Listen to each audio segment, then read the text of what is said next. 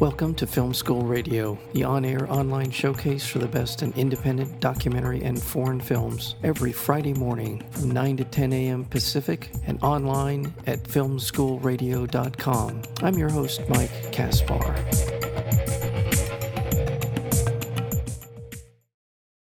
The River and the Wall follows five friends as they venture into the unknown wilds of the Texas borderlands and travel 1,200 miles along the Rio Grande River. On horses, mountain bikes, and canoes, they set out to document the wildlife and the landscapes and to explore the potential impacts of a wall on the natural environment. But as the wilderness gives way to the more populated and heavily trafficked parts of the lower Rio Grande Valley, they come face to face with the human side of the immigration debate and enter uncharted emotional waters. And with that, I want to introduce the director of this terrific new documentary called The River and the Wall, and that would be Ben Masters. Ben, welcome back to Film School. Thanks for having me. Good to be here. Yeah, that's a reference to the fact you were on for your documentary film Unbranded, which was a wonderful film in many ways. Sort of foreshadows what this film is about. It's about taking us into places that we have read about, we think we know something about, but then we get into this incredible journey that you and your four friends set out on, and we get to see so much more than a travel log. It's so much more than an opportunity to see this beautiful part of the country, the Rio Grande Valley, the Rio Grande River, and the border between Texas and the United States and Mexico. Tell me, Ben, a little bit about how you came upon this idea. I guess the whole idea got started probably in 2016 during the Clinton-Trump election. I was on the Rio Grande, and I'm a wildlife cinematographer first. We do a lot of short films on wildlife and wildlife habitat for different research institutions and NGOs and brands and stuff. We were catching mountain lions in the Davis Mountains, which are near the border, and we had a cat that we put a collar on, and it went down almost to Mexico. It was captured and killed. What we found out through this research that we were doing and through the film that we were doing is that people don't really know how mountain lions continue to exist in the state of Texas because they're completely unregulated in terms of harvest. They're experiencing about a 50% annual mortality. They have to be getting influx from a source population, which is probably in Mexico. So theoretically, if a wall was built, it could have an impact on these mountain lions. Now, obviously, more research needs to be done. We don't know this for a fact, but this is what was kind of indicated. And through that short film, I just kind of got intrigued. What would happen if a the Shining Sea border wall was constructed along the U.S.-Mexico border? Kind of selfishly, I wanted to go and see it for myself. I've spent a lot of time on the border as a kid. I worked outside of Del Rio on a ranch, and then I lived in Laredo for 4 years and worked on a ranch. And then I've done a ton of wildlife cinematography right there on the U.S.-Mexico border. So it was pretty personal, the idea of a border wall going through these places that I love dearly. And I wanted to see it for myself, and I wanted to film it and show people what's there. I think what you just described is and it's in the film, it comes across in the film, is a way of talking about the border, talking about these different issues, particularly as they pertain to the natural environment of that region, from a very non-political way. And I want to underscore this. I think it's important to point out that the film is as politically neutral, politically apolitical as you could be when you're talking about something as kind of incendiary as the idea of the border wall and immigration, illegal or otherwise. To come into it from the point of view is, okay, what are the practical implications of putting up a border wall along this border? It's such a I'll say non-threatening. That's probably not a great word to use, but it's about as benign a way to approach this as you could, and the film is in service to this idea of these are the practical implications of what we're talking about. We should at least all come from a point of view, however we feel about it. We should come from a point of view where we agree on the ground fact as they're concerned with what we're discussing doing. Is that a fair? I appreciate you saying that. Yeah. We, that was very important to us in the film. There's equal amount of time given to the Republican representative who speaks on behalf of border security as there is to the Democrat representative talking about immigration. And that's what I hope the film does, is creates a lot of civilized dialogue on how to approach some of these issues, especially at their source.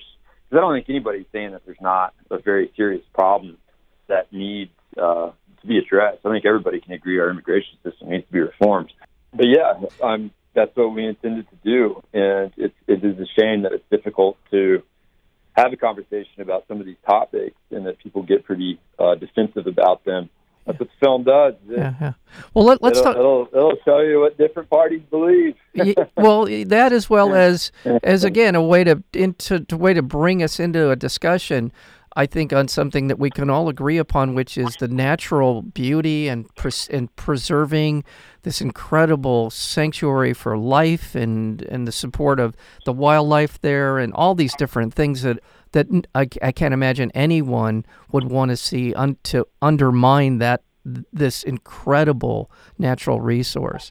So let's go back. Let's start at the beginning of the film and sort of organizing the group of people that are in the film, your friends, and they all have a particular kind of specialty that they bring to the team, your travelers, your happy band of brothers and sisters here as you move along this border. Talk to us about how they came into this story. Sure. So there was 5 of us that did the trip, myself included. Heather Mackey, a good friend of mine, she actually studies birds along the Rio Grande. That's what she's been doing for the past few years. Her kind of role for the journey was to take wildlife counts down the Rio Grande, kind of have as like some baseline data or some snapshot data in case there is construction of a physical fence, just to have that for, other people to compare and contrast for. And then Austin Alvarado was one of the other members, and he's a river guide along the Rio Grande. And in addition to his knowledge of the trip, his parents came to the United States from Guatemala, fleeing the civil war that they had in the 90s. They applied for asylum and successfully got asylum. Through his backstory, we were kind of able to see some of the push-pull factors and also a little glimpse into how the asylum process works in the United States. Another member of the team was Jay Clayberg. He works for Texas Parks and Wildlife Foundation, and he kind of, through his character, we get to see some of the historical context of some of the public lands that have been established along the Rio Grande. In Texas, our biggest state park, our biggest national park, our most biologically diverse public lands are all located on the Rio Grande itself. Whenever you talk about building a wall through all those places, you're building it through the very best public land in a state which almost has no public land access or very little public land access.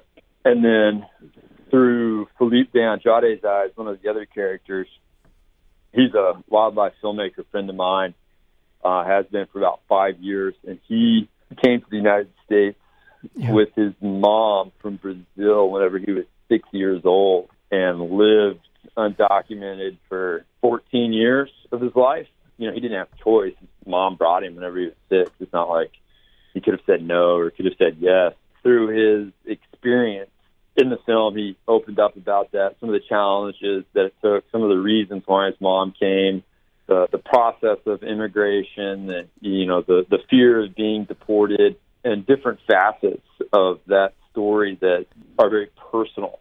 Yeah, the film kind of weaves in and out of these different characters' stories, hopefully personalizes and puts a face to some of these big topics that people discuss at a national level, but there's often lack the individuality of all those stories. It is a terrific group. It is one like Unbranded. How many miles was Unbranded, the ride? How long was that? Unbranded was about 3,000 miles, about 5.5 months. This one was 1,200 miles in 2.5 months, so a pretty short trip. Yeah, just a stroll around the neighborhood for you, but it's walk around the park.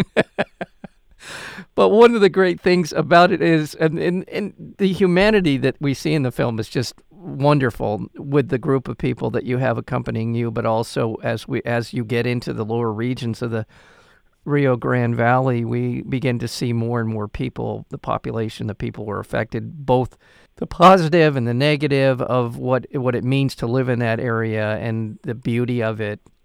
But these stories from like Philippe, his story is on one hand, he's there for a particular function to be a cinematographer, to help document what happens. But that story, his story, his own sort of backstory, it provides this context, again in the film. It gives it this other layer of our understanding and our appreciation for what people go through to come to America. That's the thing about The River, the Wall, is that it's this textured film. It's not just a travelogue film, but they're along the way the people that we meet in that region. And also the fact that many of them had not been on a horse but more than once or twice in their life, and just watching. Oh yeah, you get a chuckle out of that. And it's funny, man. Yeah. That was the one thing that we decided to do with this movie. It's just a heavy topic. Yeah. We're talking about border walls, immigration, deportation, international relations. You got to break that up with comedic relief, and I think we did. Yeah, I think you did too. Well, Philippe certainly provides his share of it. He seems to be a real character, very very funny guy, very just a lively, engaging kind of person. I can imagine he was on this trip. But everybody has their particular moments. I think Heather Mackie, when she's walking through, I don't remember exactly the part of it's later on in the film when she's walking through and talking about how she's documenting the bird population and the environment around those birds, and she may be one of the only, if ever, to walk through that region and do what she's doing, and how it may not be there for a whole lot longer is a very emotionally wrenching sort of thought to go through. So, and there are other moments. Austin Alvarado, who's talking about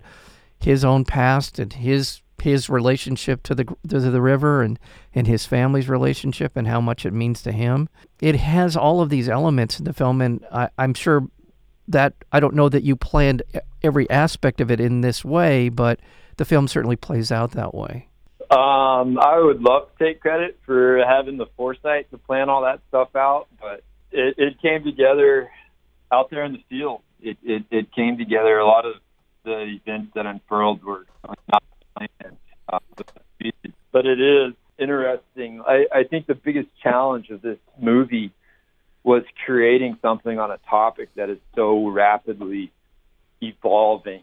You talk about Heather and her thoughts about how she might be the last person to ever do those bird counts, or, from a filmmaker's perspective, we may be the last people to ever capture these landscapes and photograph this area before a border wall is built. And in the film, it was theoretical, but in real life, since picture lock of the movie, that area, that entire scene that we were talking about has been bulldozed, and there is a wall being built right there. Is that right? Yeah, I mean it's going up. Oh. So it's just kind of crazy to think that these theories that we were proposing with what could possibly happen less than a year ago, like the story has already changed. Oh my God! Yeah, pretty nuts. Well, I want to remind our listeners we're speaking with Ben Masters. He's the director of a new film coming out, documentary film, I should say, called The River and the Wall. It's a river before it's a border is the subtitle to the film. And one of the, that's so distressing to hear you say that. You speak with a number of landowners whose property is going to be bisected by the wall coming in. There's going to be some pushback in court over this. There's a lot of barriers. That's maybe the worst word to use, but there are going to be some impediments to seeing this, to the wall going up the way it's been proposed. Is there an update on these landowners and their legal challenges to the wall going up? The eminent domain for the border wall is final. Under the Secure Fence Act, whenever that was passed in 2006, it waived all environmental laws, all local stakeholder laws. They don't have to do a NEPA. They don't have to do any of the environmental assessments or community assessments or any type of local opinion to build it. I mean, they can just say, we are here to seize your land. There is nothing you can do about it. You can fight it in the court for how much money you can get out of that land and over what that land price is appraised at.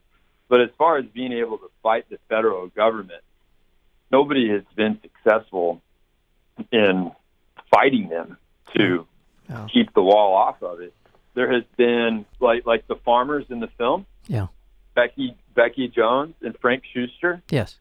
Their papers have been served. There's a wall going up on their place. It's not theoretical anymore. It is being built. The wall is being built right now. Oh. There was, I think, 55 miles that were approved in the 2017 budget that's being constructed currently. And then assuming that Donald Trump's national emergency declaration of $8.6 billion is approved, that's going to create another 355 or so miles that would be appropriated over the next year or so. But yeah, it's definitely happening right now. Elections have consequences, Ben. The other thing about the film, and it was a revelation to me, that's so distressing to hear you talk about it in those terms, but this is the world we're in now. But one of the things about the film is I didn't realize just how much it reminds you of the Grand Canyon. The vistas, this river. This is such an amazing resource. I'm sorry, I'm a little thrown off by hearing what you're talking about. I sort of had this idea in my mind that, we're still talking about a year or two or more down the road before we start seeing this thing actually in place. And I try to pay attention. I didn't realize it was so imminent. Is there anything? Yeah, man, your national wildlife refuge, your public land. Yeah. 2 months ago, it got bulldozed. It's going on. Yeah. So is there in your people? I want to remind people they can go to theriverandthewall.com. That's the website for the film, theriverandthewall.com. You can find out more about the film and where it'll be screening, and you'll get some sense of the beauty of this region of the country. Is there anything that beyond sort of stomping our feet and writing our congressman that is available for sort of redress and hoping to sort of slow this thing down, or is it a fait accompli, or what would you say? I don't really know. I think the frustrating thing for me is that it seems as if the border wall has become this political symbol and not like an actual idea of how to address the root challenges. The demand for drugs, which is destabilizing all of these countries. The gangs in Central America. Right. There's these really serious root issues that need to be addressed, and I feel like sometimes construction of a physical wall is this distraction that people believe is going to fix these problems. But the problems are much more complex and much more hard to fix. I think that's kind of some of the frustration around this entire thing. Is rather than dealing with the root issue, we're trying to put a Band-Aid of a of a border wall on this broken leg of a system that needs to be reformed systematically. Yeah, it does. But I don't really know what the average person can do other than to something I always encourage people to do is come down and see it for yourself. You know, Yeah. come down and float the river, go birding in the lower Rio Grande Valley, see it before it's changed. Go float the lower canyon, go into Juarez, get a beer, you know, have fun. You know, there are Mexican neighbors. It's a good time. There's a lot of wonderful people down there. The border that exists in real life is often different than the border that exists in the media. Well, it is a beautiful, fully realized, wonderful look at the issues surrounding the wall, with the people involved in it, the people who are infected by it on both sides of the border. It is a film that will undoubtedly provoke a conversation, and in some instances, some outrage over what you just told me when they find out, and more and more. But you've done a remarkable job here with this film, and it's something that I encourage everyone to check it out. The River and the Wall. Go to theriverandthewall.com to find out again where it's screening, and hopefully there's some enjoy the film, and hopefully there are ways in which we can sort of mitigate the impact. Hopefully there's some silver linings, Mike. Okay. Hopefully help me help me out here, Ben. That with all the attention on the border, people will start looking at some of these root issues, figure out how to help out our neighbors. You know, come to some compromises on our immigration system, and engage with Mexico on, you know, the creation of some binational conservation areas. You know, hopefully there's some silver linings that come about with all the attention down on the border. Well, fingers crossed. We'll see what happens. Yeah. Well, and for people here that are listening to the sound of my voice in the Newport Beach area, the film is screening at the Newport Beach Film Festival. That's on April 29th, so that's coming right up. And then it will be running theatrically. It'll be back around the 2nd of May here in Irvine at the Woodbridge 5.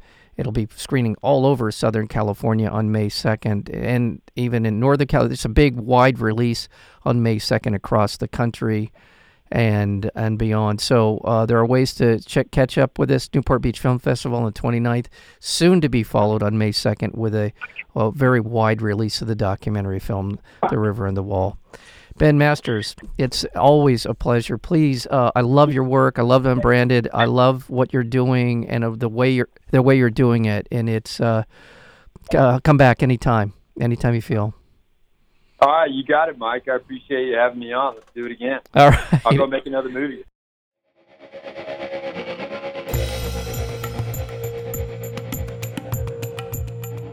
You've been listening to Film School Radio, the on-air online showcase for the best in independent documentary and foreign films. You can find out more about the program at filmschoolradio.com. I'm your host, Mike Kaspar. Thank you for tuning in, and we'll see you next week with another edition of Film School Radio.